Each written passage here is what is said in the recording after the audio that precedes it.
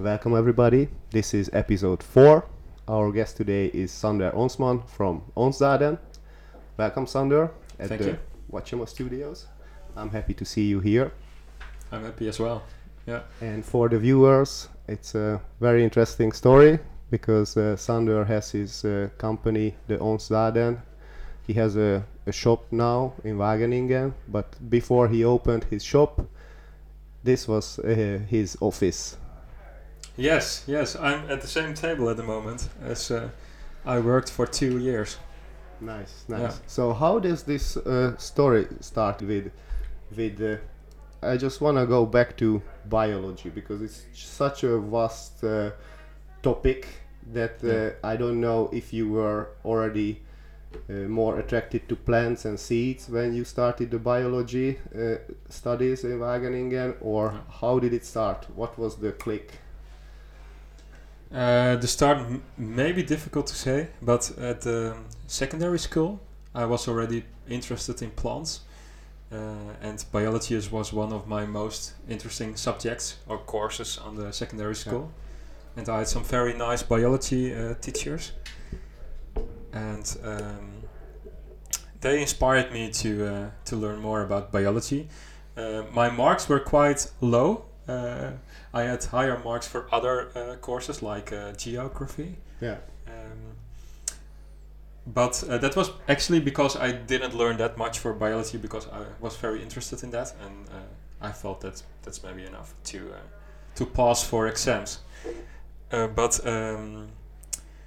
when I told my biology teacher that I wanted to do biology as a study, he said I needed to come to Wageningen because here is the best place to study biology, he said. And that's why I came here to see how it is, how it was all about. But I was interested in biology already because I had plants as a passion already. Yeah. I was cultivating seeds Since the age of I started with seeds when I had a vegetable garden at my grandfather's place, wow. and then I was I don't know in ages maybe 12 or something when I started with sowing, and that was because my grandfather sowed many seeds of tomatoes, but I wanted to say potatoes, but that's quite new, the seeds for that. And beans and the normal stuff. And I had one part of garden at my grandfather's place, and I was free to try some new things. And I know that I started the purple flower cabbage. Is it flower cabbage in English? Can be. Bloemkool. Could be. Maybe. Yeah. Flower cabbage maybe. And Yeah. they were purple instead of white. Cauliflower. Cauliflower. Cauliflower. Oh yes, that's the name. Yeah, cauliflower. Yeah. And I Or not? I grew a purple once, and it was at a very traditional place with old people, and they say, hey, well, your cauliflowers are they are so strange because they are purple, and what's this? Because normally they are white, and but that was the first, I think the first plant I remember that was strange to other people, and I was interested in these strange varieties. And maybe you enjoy the attention what you got from other gardeners, because if you just would grow a normal plant, then maybe, but I think I was already interested in we have all these vegetables, but what else? What else are the possibilities? What plants are growing on the world and are interested to grow? And when I found out that there are purple cauliflowers, I thought, that's very interesting. I want to see that, and I want to see how it's growing. So there was a natural transformation for your attention towards the special plants, especially the tropical plants. Or that came later. I think gradual. I started with vegetables, but at this moment I'm not really interested in vegetables anymore because I became a biologist, and now I'm very interested in the botanical species. So how plants are growing in nature, and how they are used, or where they are growing, in which ecosystem, and why. These questions I'm very interested in at the moment, and with the company now I have maybe a few varieties, but they're mainly botanical. Yeah. And that's a difference with them, but that came later with my study biology, I think, and when I started to try rare seeds from abroad. Yeah. So not from the vegetable place or something. So when was that when you really started to first? It was just exchange of seeds, or yeah, I was buying seeds for my own purpose, and I tried them, and I started with some collectors that I discovered on internet, and they could send me the seeds, and I paid them for it, and I tried the seeds. But it was quite fun to try all new plants, and in the end I had quite some rare seeds, and quite many of it.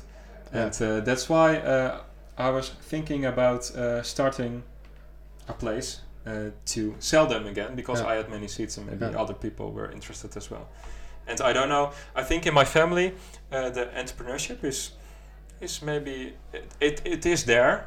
My uncle, for example, can be a very good entrepreneur, I think, but he's not doing it. He has his own project, he is a captain, but he didn't start with the company because he's doing too good at the moment. He has a very good job, it's very free, and there was not a point that it was necessary to do something else.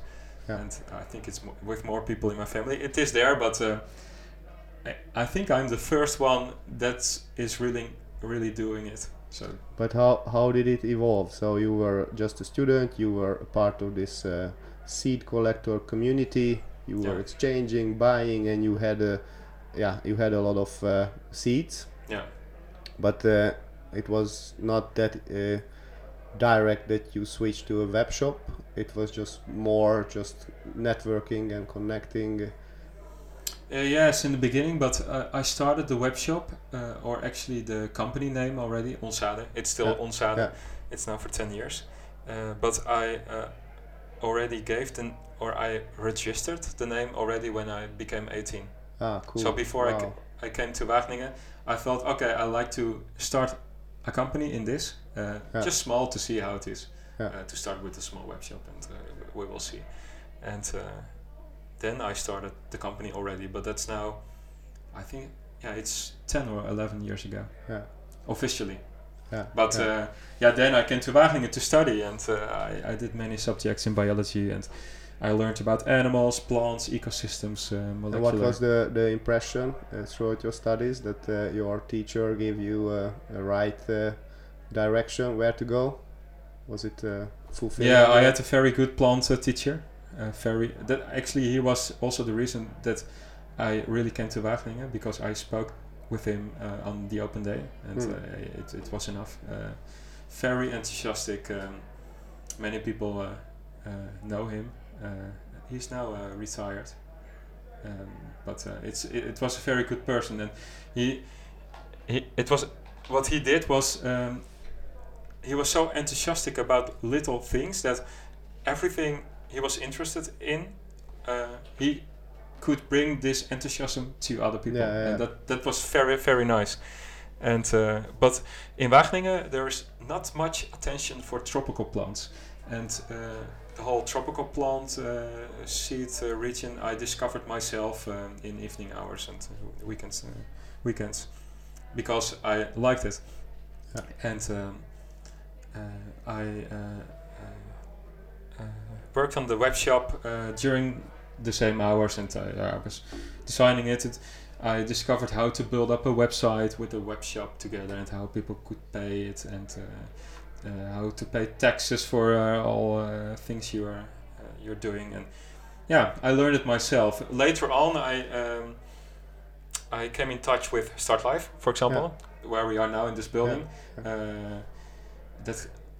The first things I discovered myself, and via internet you can learn about many things, and later on it was more serious, and it stays small all the time. And I spent 7 years for my bachelor biology, because spent many hours working on the company, but I did many things as well. Yeah. Actually, the study was a side path most of the times. Yeah. So I spent many years, and after doing my bachelor, I decided to try full-time working on the business, because I saw many opportunities and chances, and entrepreneurship is the what I like most if you look to working. And I believe you had another project also parallel or before you really started Onsiden with the greenhouse. Was it a nice? I mean, the whole initiative, it sounded very very nice, and it was also for 2 years you were busy with that or more. Yeah, 2 years, not full time, but I spent many hours. And I had the company already. That's why I looked to this greenhouse. And as a student, I visited the tropical greenhouse of Wageningen many times. That was next to the arboretum, the small arboretum, how you call it, the botanical garden. Not the Belmonte arboretum. Oh, the Dreien. The Dreien. Yeah, the Dreien. And what happened during the years when I came here, the Dreien was active and the campus was there already, so it was clear that the university wanted to move to this place. And the botanical gardens, there was a discussion about it, and the university decided that it's no longer necessary to keep them as university. And they were quite lucky, I think, that there was a person that wanted to start a art museum, and he decided to take over the botanical garden, so the Dreien. Sculpture gallery, it was actually, the whole building was also part of the university before. Yes, where now the gallery is. That was, I actually had lectures in these buildings. They were the plant buildings. So you had the plant buildings with the botanical garden next to it, and next to that the tropical greenhouse. So you had a lecture about tropical plants, for example, and after the lecture you could enter the greenhouse to see them in real. Wow. And, it was a nice concept, I believe. Yes, but I also understand that the university decided that it's no longer necessary for them. But the tropical greenhouse was still a very interesting building, and the professor there tried to save it as a tropical greenhouse, but he didn't make it. It was about money. There was a large gas bill during the year, and people needed to cut the plants, give them water, and there was a lot of energy going into. But he didn't make it, and his conclusion was it's not possible. But I thought this building is of very good quality, and I saw many opportunities to make it a nice greenhouse again. So as a student, I came to the how to say that in English, the people of the university that are about the buildings and all the grounds and more the maintenance people, the maintenance department, I guess. Yeah, and I had the first meeting with them that I wanted to buy the tropical greenhouse, or try to. Yeah. And then they told me that that's possible, but it's €1 million. Yeah, wow. To buy it, and then you have a greenhouse with nothing. So it was necessary to build up a whole project to make enough money to pay. To create a business case. Yes. Yeah. And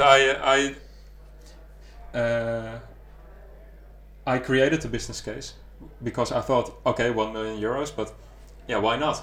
Yeah. If it's a good someone case, has it. Yeah, someone has the money, and if it's a good case, it should be possible. Yeah. So I spent many hours to work out the idea, and I had meetings with many investors, with the municipality, with many people, and in the end we had a project, €4.8 million. Wow. A building with student houses and the whole tropical greenhouse as science and education center, tropical plant collection inside, and research groups of the university that could show their tropical research that they do in Africa, for example, into the greenhouse, and that it was a podium for visitors to see what the university is doing in the tropics and how it can be combined to education, and maybe we wanted to create a shop and some horeca to drink maybe a tropical beer or something else. And it was a very nice project in the end, and the profit was okay, and investors were interested. Wow. Yeah, and but I didn't make it, and that's a pity. That's I'm still not good about it. It was about money. The investor in the end said, I don't want to do it because the profit can be higher and the risk is too high. But actually I didn't believe him because I think he saw that it was possible to make more money with this housing, with the housing, if we didn't do the tropical greenhouse part. But our goal was that we wanted to create a nice tropical greenhouse, and to make it profitable we wanted to buy houses. But the investor thought, okay, tropical greenhouse, nice, but for me it's about the houses, and I can make much more money if it's all houses in this so he bought it a few months ago, a few months later, I mean. And there's still nothing there. Still nothing, no, because there's discussion about how many houses. And I learned a lot in this period because I was working with the building people. It was for 2 years or so? Yeah, and it was where... The real estate people, the Vastgoed. Yeah, Vastgoed, and that's a totally different world than I was used to work with, and it's a very strange world I discovered. It's mainly about money. I was there because I wanted to create something special, and I had some very good talks with an architect, for example, in Wageningen. He was very inspiring, and together we the plans were very beautiful, and what we both think is that the whole world of building houses and buildings is about making the profit as high as possible, and it's not about a beautiful project.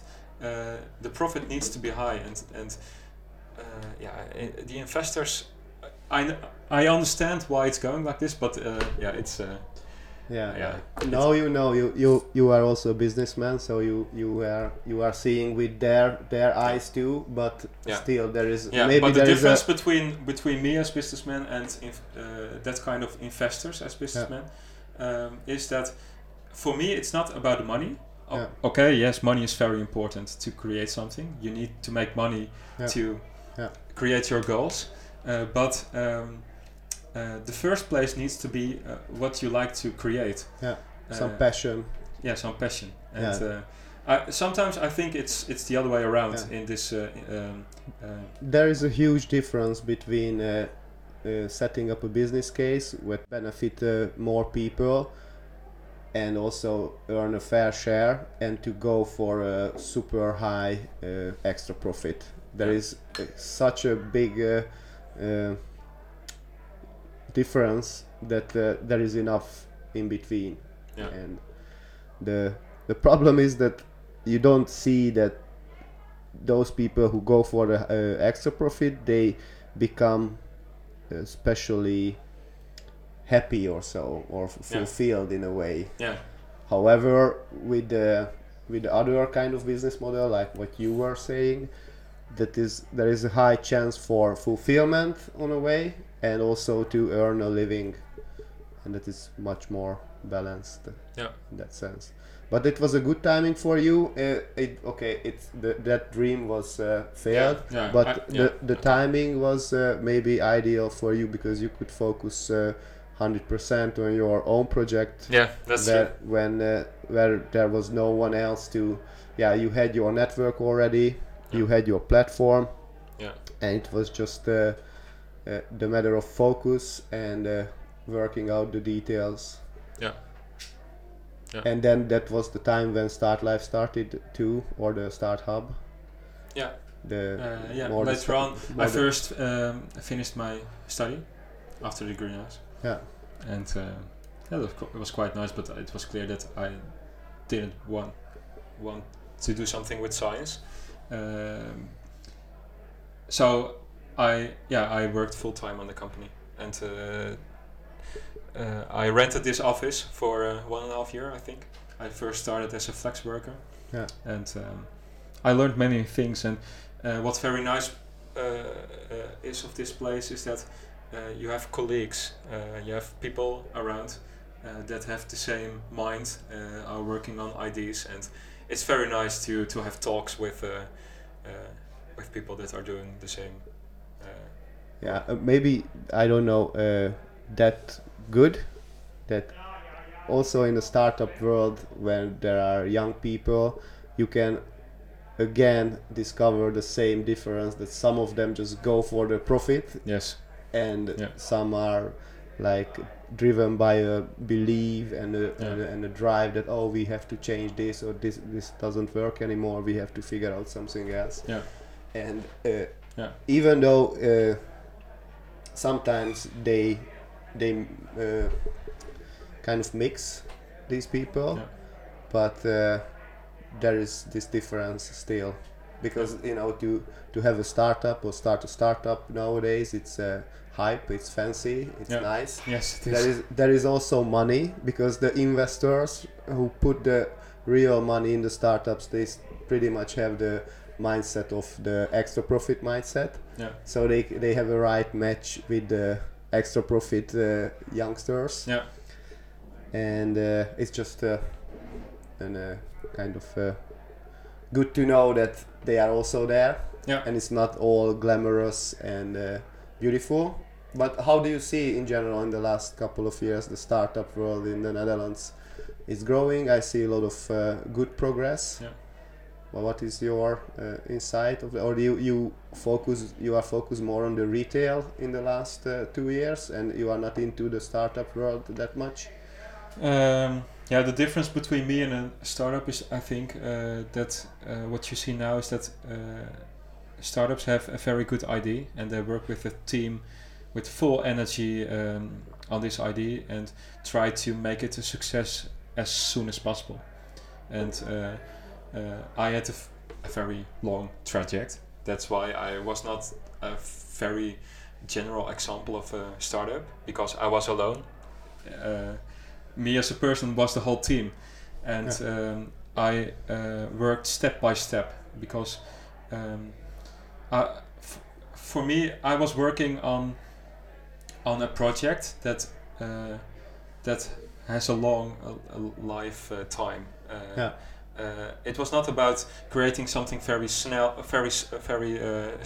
but about create something what is sustainable and sustainable part of your lifestyle. Because if you wouldn't have the shop, your business is a nice lifestyle entrepreneurship. You could say you could travel around easily. It's quite nice. And you can still do that. It's difficult to say because I'm now working on the company and I have big plans for it. I created quite something already, and we have many customers, and we are working international now. And I have many goals to do, and I also feel a lot of responsibility to do something for nature and biodiversity, the local culture, and I can improve many things with the company.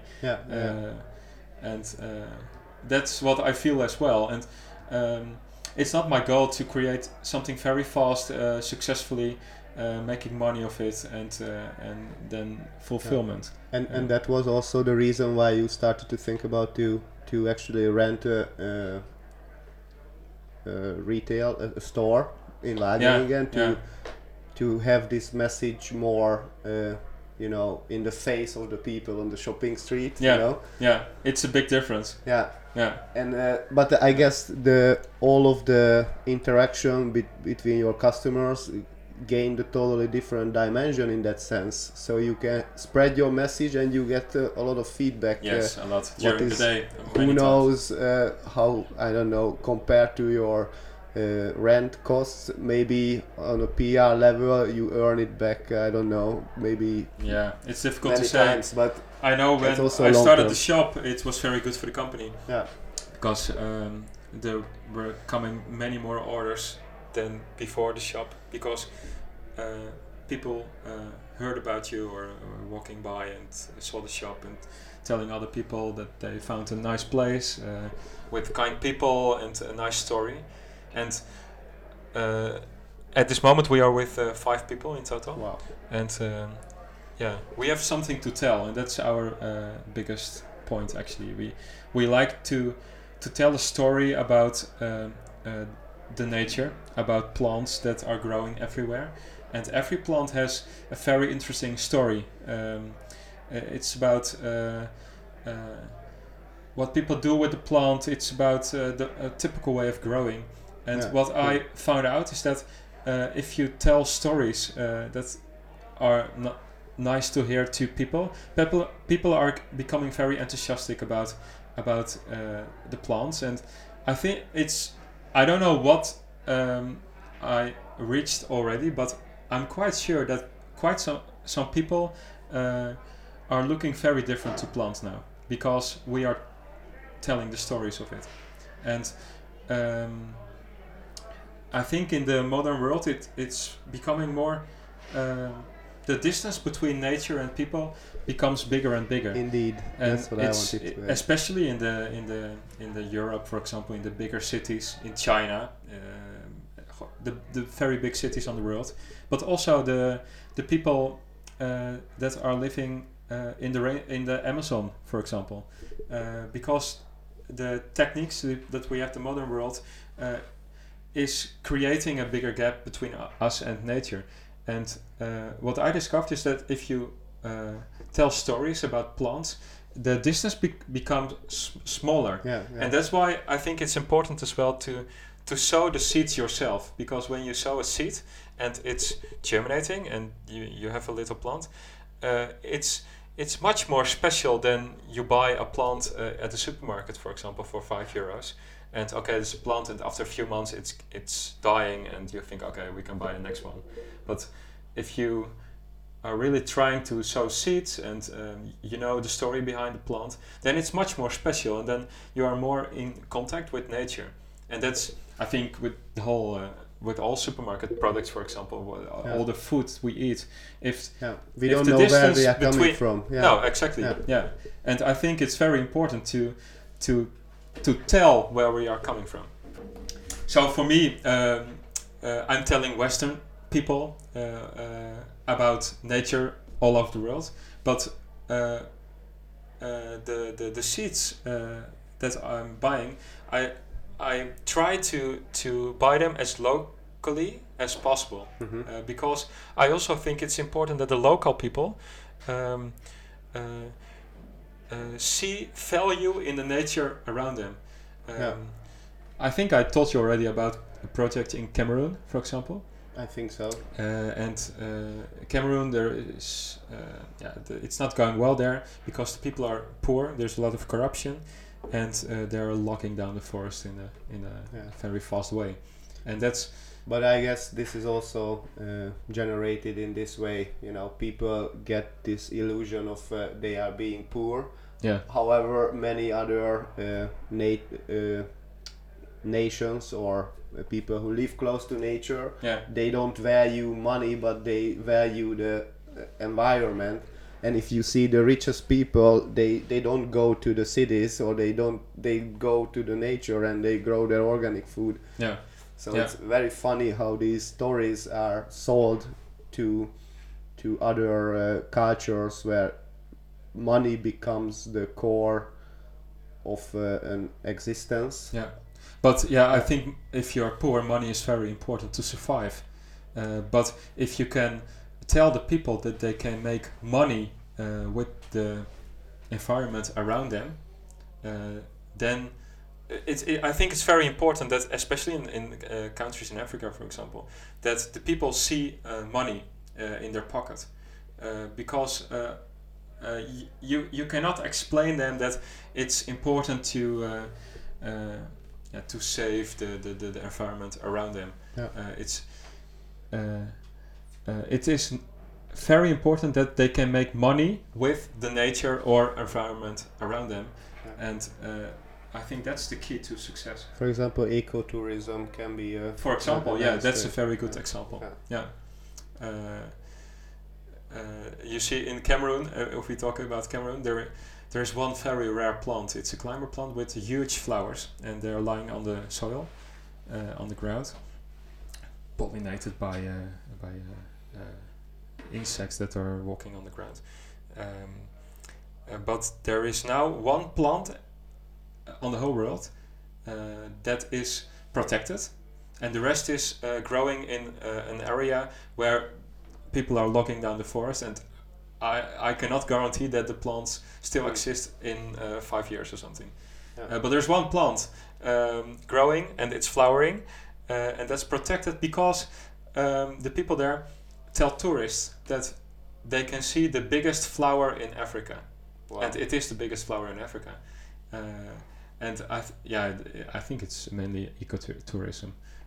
But they discovered that tourists are very interested in the biggest flower of Africa. Of course, I like to see it as well, and I think most people are curious about it. So this plant is quite good protected now because many people are visiting it. That's a good example of looking different to nature, and think, okay, people from Europe, for example, are telling us it's a big value what we have here, but maybe it's a good idea then that we tell them why it's of big value. Because apparently it's I think it's a universal thing that even people can, even I don't see many things what I do valuable. If you don't see it from outside, you have to have someone to tell you, because what you get for granted, then you cannot value it anymore. So that is happening also, for example, with the Western society. We have all of this technology, all year dietary summer, all of these inventions that we are kind of even the poorest people have access to internet, electricity, food, and they just cannot value it because it's just there. They didn't have the... Okay, many times there is a way to earn it, and of course there is a huge class of working society who are working hard, even in Europe. So there is no such a thing like Europeans. They don't work anymore because they work, but for what? For example, we for making enough money to survive in your very expensive house, in your comfort zone, or whatever. And that's the other thing what we talk with Hank about. He lives in his tiny house, and he is also into forest and nature conservation and permaculture and all of this. And I don't know what is your opinion about this. That we kind of came to the conclusion that it would be nice to take food production as a separate thing out of the equation of the market economy, and don't treat food production as a commodity, or don't treat food as a normal commodity, but try to go for the local food production. Like localities would have to grow their own food, and of course maybe there is a certain exchange when you don't have access to tropical plants, then it would be nice. But what you were telling about the logging and many other activities which are bad for the environment, they are highly related to agricultural commodities, I think, which go to export. And in the end, the farmers, it's like, even if you talk about Africa or even Europe, the small farmers, they everywhere poor. Yeah. You know, so it's a universal thing, almost everywhere, Yeah. because they go for the commodity, and it's such the supply chain is such a long thing that if everybody gets rich on the line, you know, with packaging and additives and transportation, but the one who actually rescued his time and effort and tear down the nature, nothing left there. No. The question is how to reach something like that. That's why we are here. We are putting seeds also at Wachama, you know. Yes, we are. Yeah. But because at one point, I mean, this global food supply chain, it was not there all the time. You know, it's like since a couple of decades. Yeah. And it started, of course, maybe hundreds of years ago with grain with grain trade, because the grain trade is the mother of all trade. Yeah. And but now it became this overwhelmingly complex. I think maybe system. you can start with telling the story of it. If you are explaining people where the food comes from and what is needed to grow the food or to keep the animals, for example, then people are not stupid. I think all people, of course, there's a big part of the whole society that's not interested in that at all. They think, okay, it doesn't matter for me. I'm living, I'm happy. I have nice children. It's fine for me, and the world survives. And for me, it makes no sense. But I think the biggest part of all people are like to doing it good for their grandchildren, for example, or like to keep the world healthy and nice for a long time. And what personally, if I hear where something is coming from and you discover that rainforest was logging down for it, or some people were not paid to pick your bananas, for example, I don't know. Then you're thinking about it, and then you think, okay, maybe it's good to buy another banana brand because, for example, I don't know, Chiquita, maybe they're doing well, but I can imagine that if you exactly know how your banana is grown and by which people that is done, then maybe you choose next time for another banana company that's doing better, for example. And personally, I think these stories about the origin of our food are changing my behavior in buying food.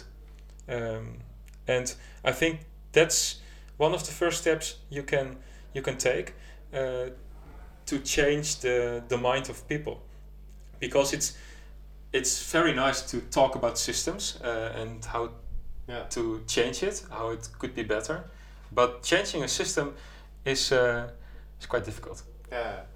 You can make it, but you need to start small. I think. Sure. Think big, doing small, and by small steps. And one very interesting change now is that, of course, the way we are looking to our climate is changing a lot at the moment on the whole world. Even China is changing is changing a lot. I'm not saying changing a lot in 3 sentences, I think. Yeah. But also, I think what's now happening in the Netherlands, for example, is that less and less people are eating the same amount of meat. more and more people are eating less meat than before. Of course, the biggest group is still eating the same amount, but the group is growing of people that are becoming vegetarian. But I think most people are eating less, and I think the reason for that is that we are now seeing that climate is changing the world, and all people understand that the meat production is one of the reasons that let me say it's one of the easiest things to improve in your own life. Indeed, yeah. I mean, buying less meat, for example. yeah, the meat production is such a complex, and also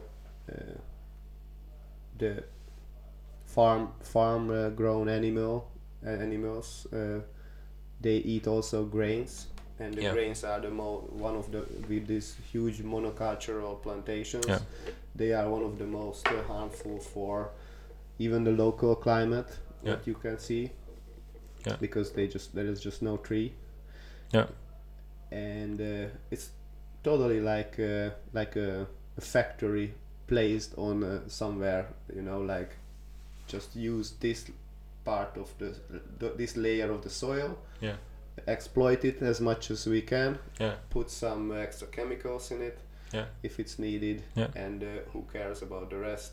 And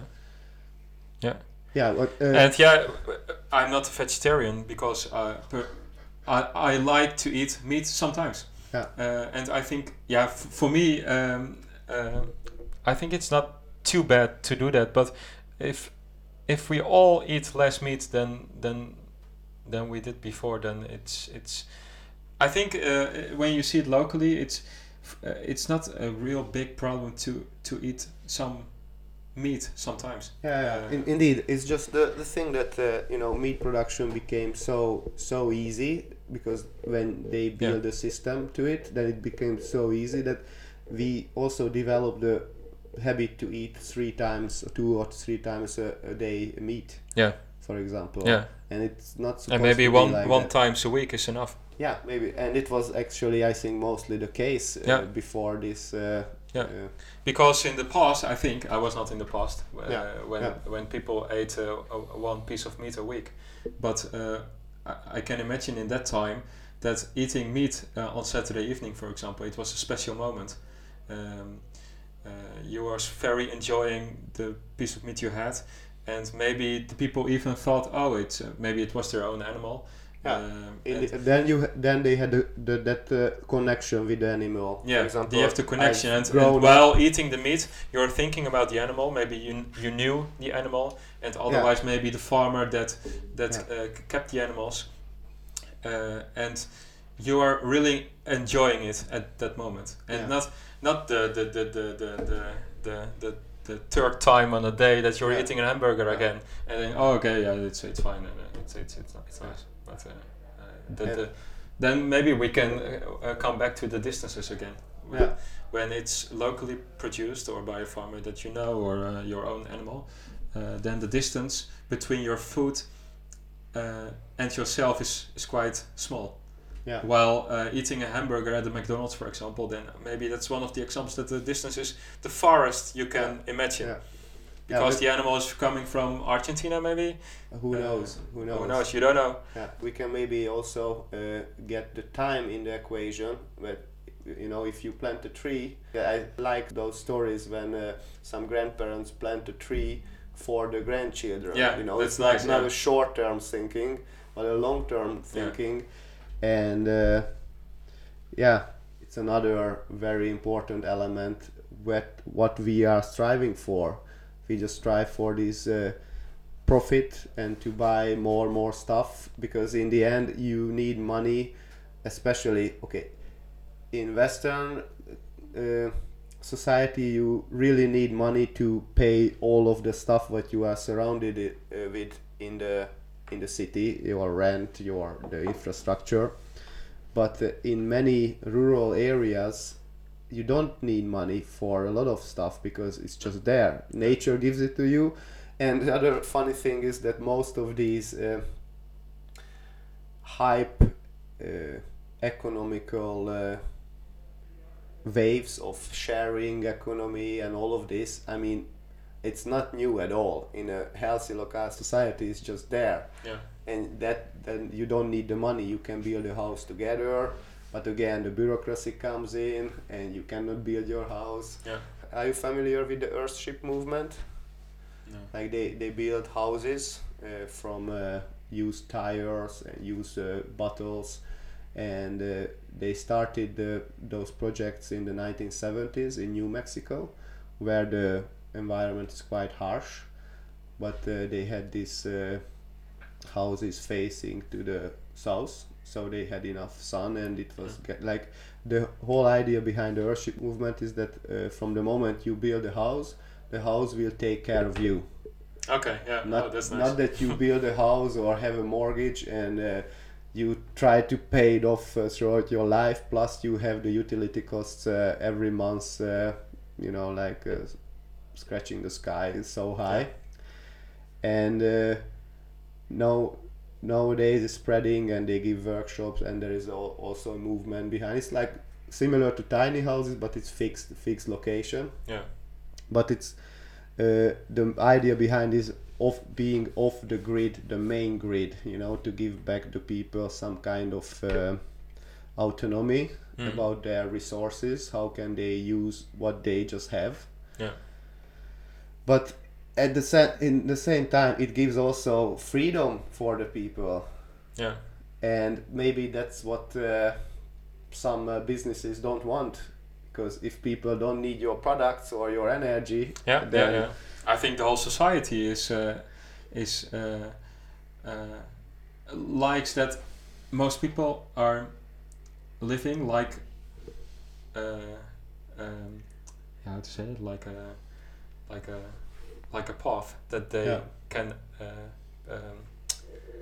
forecast. Yeah, like a video game, they just take the levels. Yeah, because then you know the next phase. Yeah. And when people are free, you cannot predict what's happening next. And I think the biggest benefit for governments and companies is that you know where the world is going to, because then you know what product to make and especially in the cities. I've watched some documentaries about the cities as a ultimate tool of power, and there are these very nice sounding initiatives about the smart grid and smart city, which will be full of sensors, and we can optimize everything. And of course, it's amazing. I'm totally up for it. It's nice but at the same time, we already have like 2-3 cameras. No, even more. But just in our pockets, and if we are surrounded with these sensors in every moment of our life, then who knows where all of this information will go and what will it used for?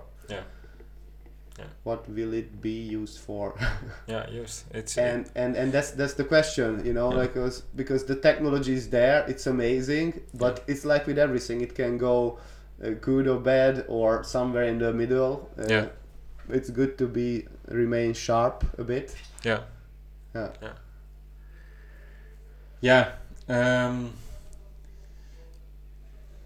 I don't like the change to a world like that. That's the question. But most people doesn't matter. We are there, we are there. We have the change will happen because the world is always changing. Of course, it's all about the change, but you don't need to be it's scared about the for direction. The change, it's about the direction, and we have to talk about this stuff to be sharp and be aware what is happening. The problem is that companies becoming more powerful in the whole society, and about prediction for forecast prediction. Is the same. Both, cities, like you said, are a heaven for companies that need to sell products, for example, to people, because they know exactly who needs their products. Maybe not now, maybe they can predict it's in 5 years. They know a lot about all the people, and so that's it's much easier for them to do market research and all yes, of this. For example, it's like an animal experiment for them, because they see the bigger picture. They have the most sophisticated scientists, but it's not just now, it's the last 100 years pretty much the same patterns, but it's just going and going. But now it's getting more. Since 2014, I believe there are more people in the cities than in the rural. Oh, really? Yeah. Okay. So that's the thing, like. Yeah, but that's maybe a phase. Now it's in the Netherlands. It's now very crowded in Amsterdam, and Rotterdam was on the news yesterday. But it should be a phase. I think we had many phases in the past already that people moved to cities, and then it was too crowded, and people moved out the city to the rural areas. And actually, there is already a movement, a kind of movement, but they have a festival series since a couple of years in Hungary, where people like in our age, they get together and discuss topics about how to reintegrate in the countryside with the rural communities. Yeah. Because even if it's the same nation, it's hard to reintegrate when you were not born there, and there are just people who know it better, who live there for 50, 60 years. And some dude from the city just come and you will have your solar panels, and what would you think of your, But that's the thing. Like I was wondering, because I also don't know about the population growth. What are those predictions based upon? Because they say 9 billion, 10 billion, but these trends are always looking for the past, and then they project something in the future. Yeah. But I don't really see that they encounter or take it to the equation the internet and the information flow and all of this. And the funny thing is that in this area, for example, in the Netherlands, there are one of the most dense country, also seeing the high quality universities. Like if you just see Twente, Delft, Wageningen, Rotterdam, Amsterdam, Utrecht, all of these universities maybe in 150 kilometers of radius, and you have a very very high concentration of scientist generation who have that in mind, that the whole world is that populated, so they of course, even in Wageningen I feel this dense, everything is expensive, the housing, hundreds of bikes, all of that. And if you just go to a bigger city, you feel it even more and more.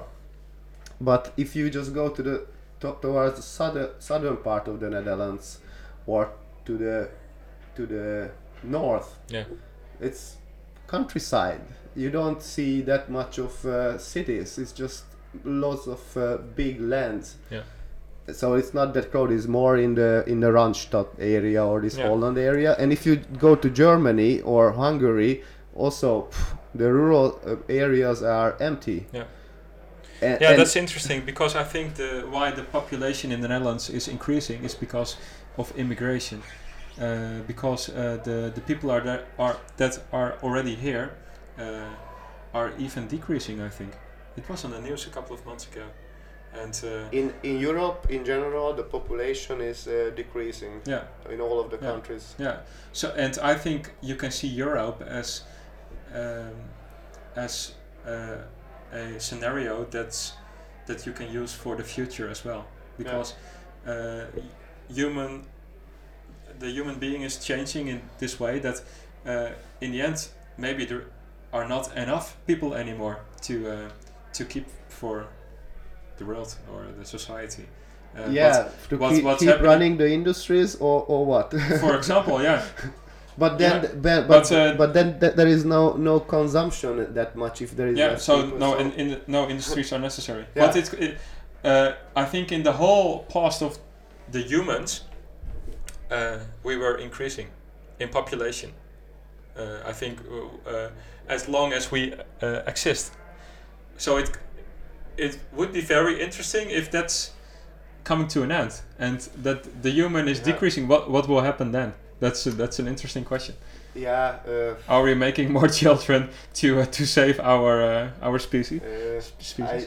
I went into very interesting researches in the area of history and archaeology. Nowadays, because of technology, multidisciplinary groups come together which use different methods, not just the scientific records which were written 100 years ago by someone who had no tools like to do all kind of other researches, but there is an interesting person, Graham Hancock. He is a novelist, he's English, and he was an investigative journalist, and he has the freedom to actually go to these sites and talk all of these other experts and try to put together another reality, because he doesn't have the constraints that he has to be scientifically 100% cited, and but because of the non-historical researchers, but with other which are related to stones and this radiation technology, they figured out that the erosion on the Sphinx was actually a sign of a heavy rain which was lasted for hundreds of years, and this kind of rain was around 9,000 years ago. Okay. So, and then you have the weather scientists, you have this erosion scientists, I don't know which disciplines are these, but it's not the historical records what someone wrote down 100 years ago from an English perspective or a Western perspective, but modern science proves that it was not like that. And there are other two interesting sites. One is in Turkey. It's called Göbekli Tepe. It's like also a huge pyramid, which was deliberately buried around 12,000 years ago, and they say that the age of this pyramid is around 14,000 years. Okay. And there is another in Indonesia, Gunung Padang, that was also 14,000 years. Yeah. With high technology of architecture and all of this. It's the same with the Mayas, for example. Yeah, it's this other thing. Yeah, indeed, that was the other part of the story, that I just went through some ethnographic research of the Americas, and they say that when the Europeans went in to conquer, they took a lot of diseases, and these huge empires, which were already there and super sophisticated, were already shaken by the time the real European army reached them to conquer because of the diseases. So they say that in 100 years of period, the 95% of the Native American population died out, which was around 100 million people, which was around 1/3 of the Earth's population at that time. So that was a big decrease. Yeah, it's just an additional story to that. We don't know the population. We don't know a lot. That's why it's so interesting to see these narratives. What is being poor? What is feeding the world? And what to do with climate change, because they are. And what you say now, I think science in this is very important. That science is continuing and can tell us how the world is changing, because it's quite difficult to observe as we now in a small office talking about a population prediction where many scientists maybe work on for decades. Yeah, but the other thing is that what we have to actually also consider that often science can get corrupted. We know it. Yeah. You know, we are That's very possible. close to the food industry. Like there were many fake or very strange statements for decades what caused a lot of sickness and diseases. Yeah. And in that It's sense, what you see now, my girlfriend is doing a PhD. Yeah. And she's into the science quite well. And I hear many stories of her about how the science is changing, for example. And one of the things that is not going well is that there are no repetitions anymore. No, what's that? That people the experiment just that you do the same experiment another time. Yeah, they don't do it. No, not it's happening, but just a few, just a little part left.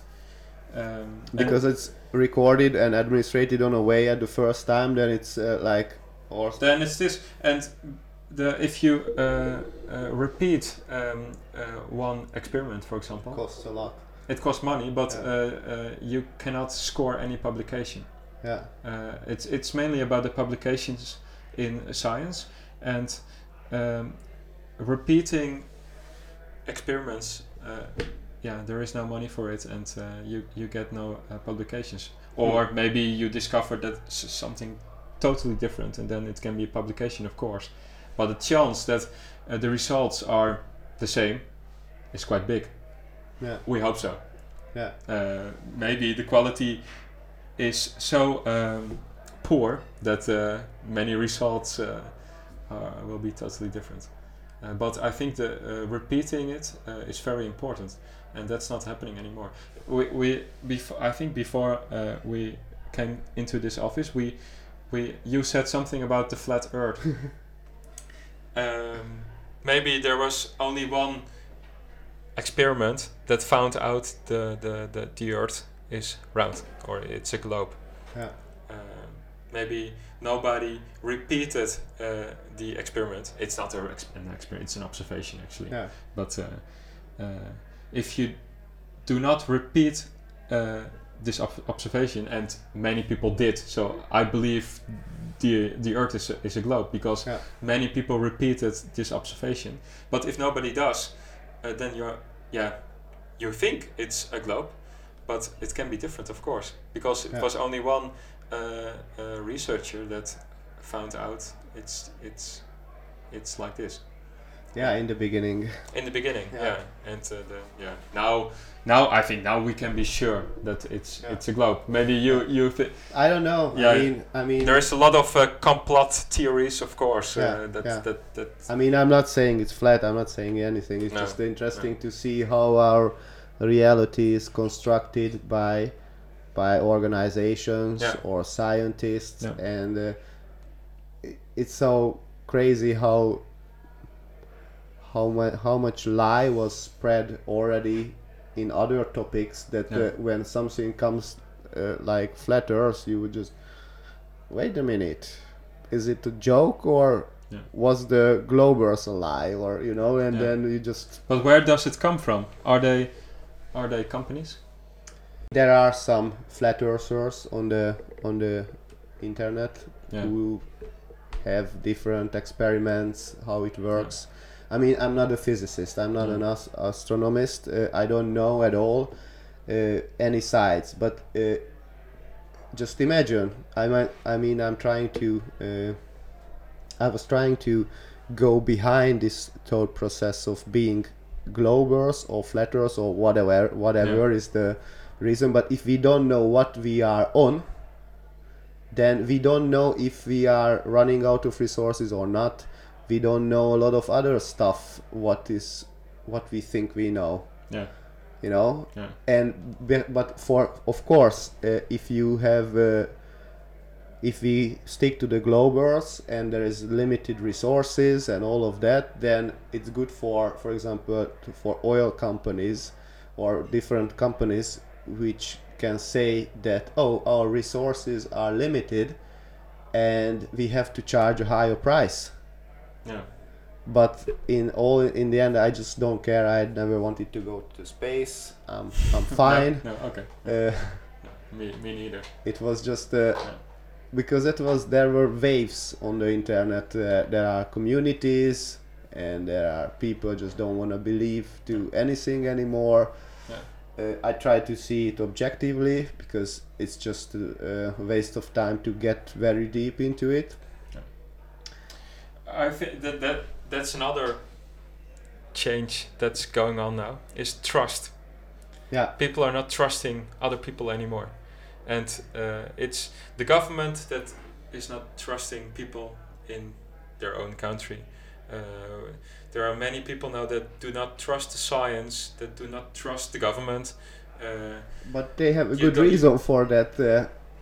Many cases, not all the time, but there are many fake stories spread, and whoever controls the media or controlled the media for decades, and now it's coming from everywhere. You don't know it anymore. No, you don't know it. Whoever has the more resources to create content, then they can actually create a totally different reality.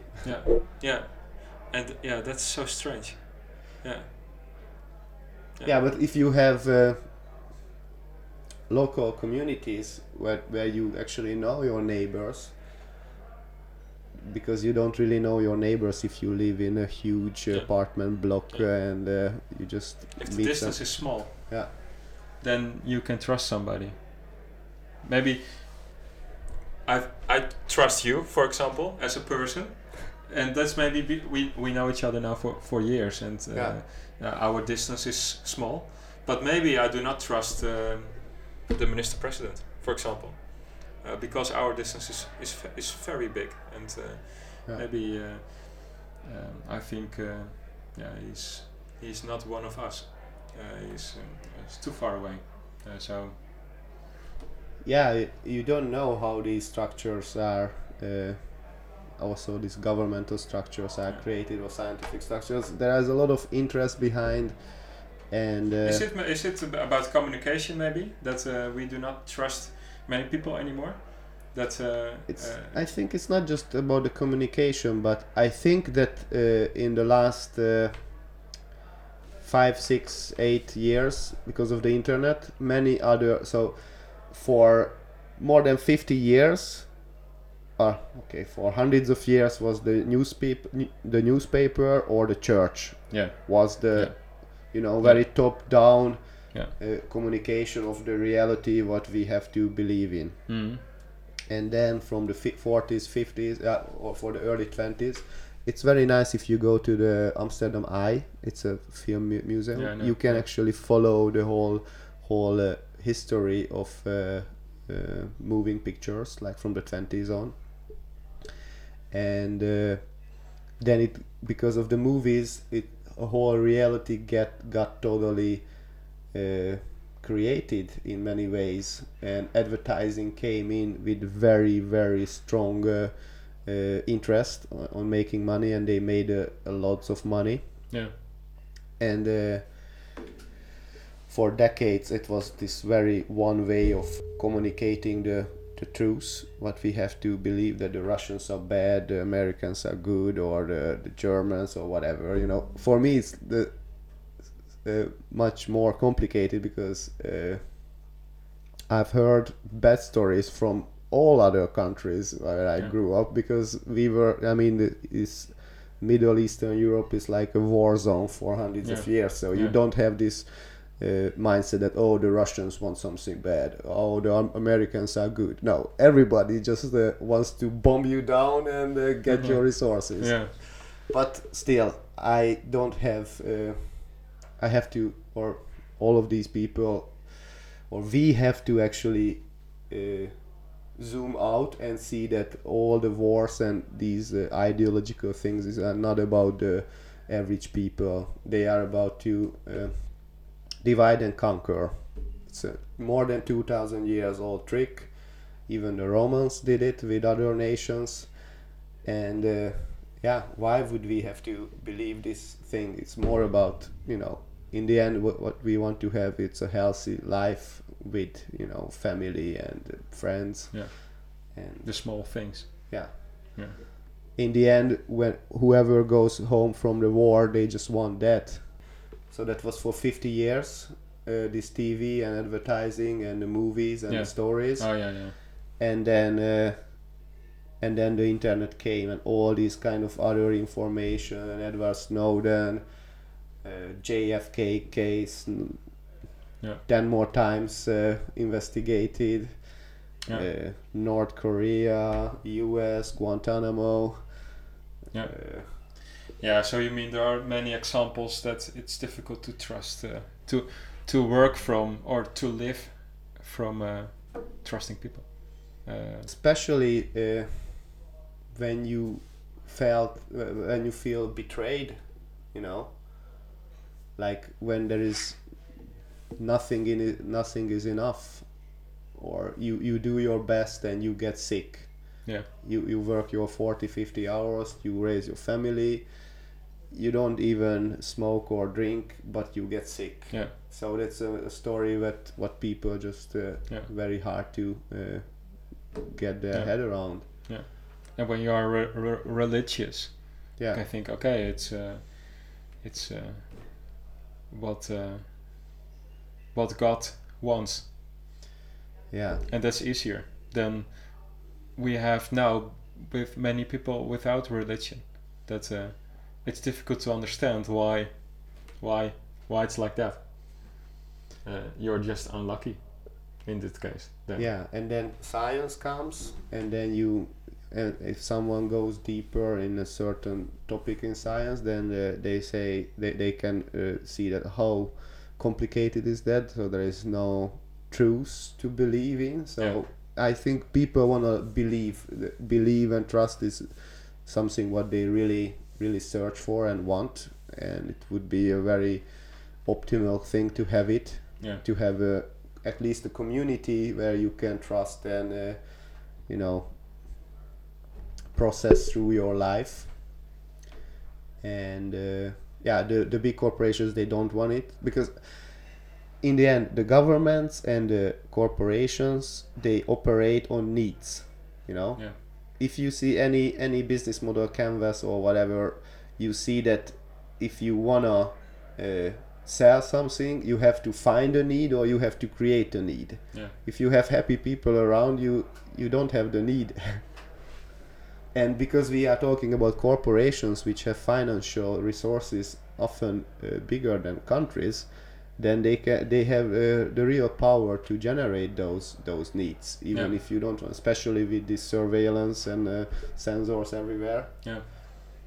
And there is this fulfillment is missing. But in the end, is everything goes back to seeds and plants and nature.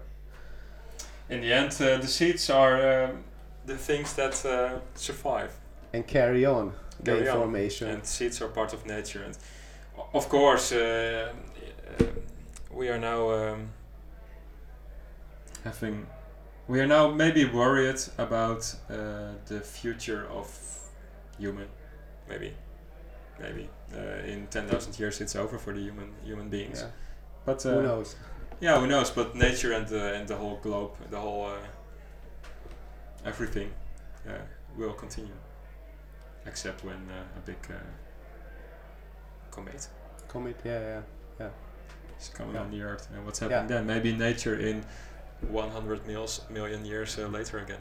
So actually that was one of the biggest part of Graham Hancock's research, that he also with other researchers, they suspect that 12,800 years ago there was a huge comet which landed in the Americas, in Northern America, around the big lakes, and that created such a shake in the earth, so it again, it doesn't match with the flat Earth theory, but that it created this shake in the world, and this dust was for hundreds of years that the population. So they say nothing bigger walked away than a chicken.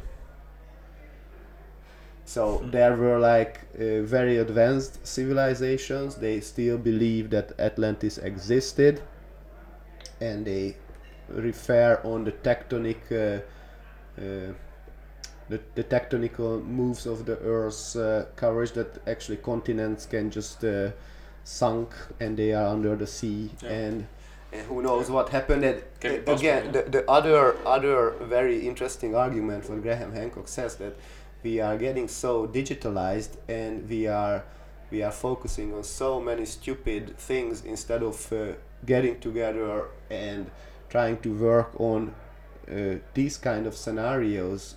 If the shit hits the fan, like a comet comes, what to do? Yeah. And instead of what we do is just going and fighting each other. And if we would have, if a comet would come nowadays, in these days, also what we have knowledge would just disappear and dissolve, because all of the internet would just dissolve and no written records. Who knows what we have, some libraries, some golden, I don't know if we have some golden plates like the old civilizations. Yeah. But and imagine, they said that in the Northern America they had 2,000 meters levels of ice. So what would remain from this building or from a car or whatever after thousands of years and after this huge ice layer was on it? So maybe this story of the Earth is just repeating itself. Yeah. Maybe seeds in the ice. Yeah. And when it's becoming warmer again, they are germinating. Oh, and starting a new world. That's amazing. Then they have a happy time again. Again, yeah. So what's the next step for the company, or what you can share? The next challenge. My next challenge is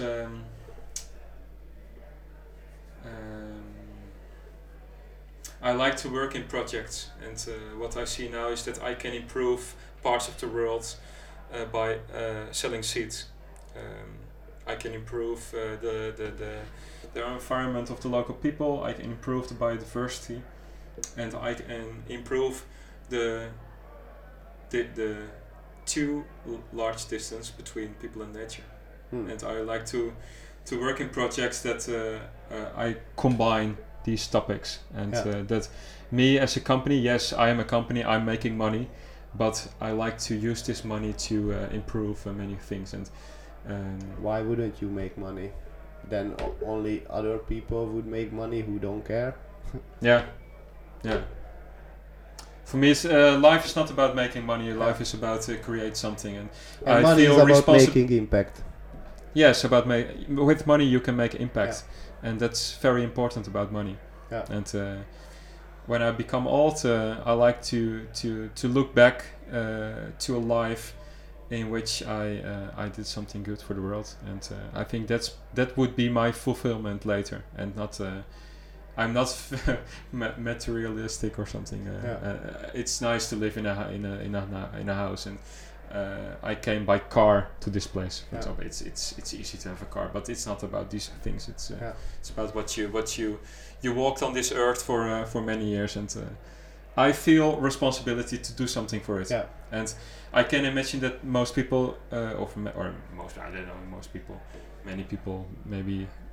Feel the responsibility less, but it's fine. If enough people are feeling it, then we can create something. And it's about the human beings in the end, because what we said, the nature will survive, seeds will survive, plants will survive. The biggest disasters you can think about. But it would be nice. We are living in a beautiful world. To conclude. Yes. And it's nice to keep it beautiful. It should be a loss when it's becoming less beautiful. At least do every day a little step to make it beautiful. Yes, just exactly. for yourself. Just for yourself and for your I don't know, for everybody around you, and it's okay. So Yeah. thank you very much. Thank I you really too. appreciate that Yeah. you were So- visiting me. Yeah. Thank So you. this was like a talk we have. We had more, Yeah, and yeah. this was We are philosophizing for a year or 1.5 year now, yeah. and And the topics are changing a lot. topics are changing yeah, a so, lot. so, okay. Thank you, people. Bye bye. Thank you. Ciao, ciao. Okay.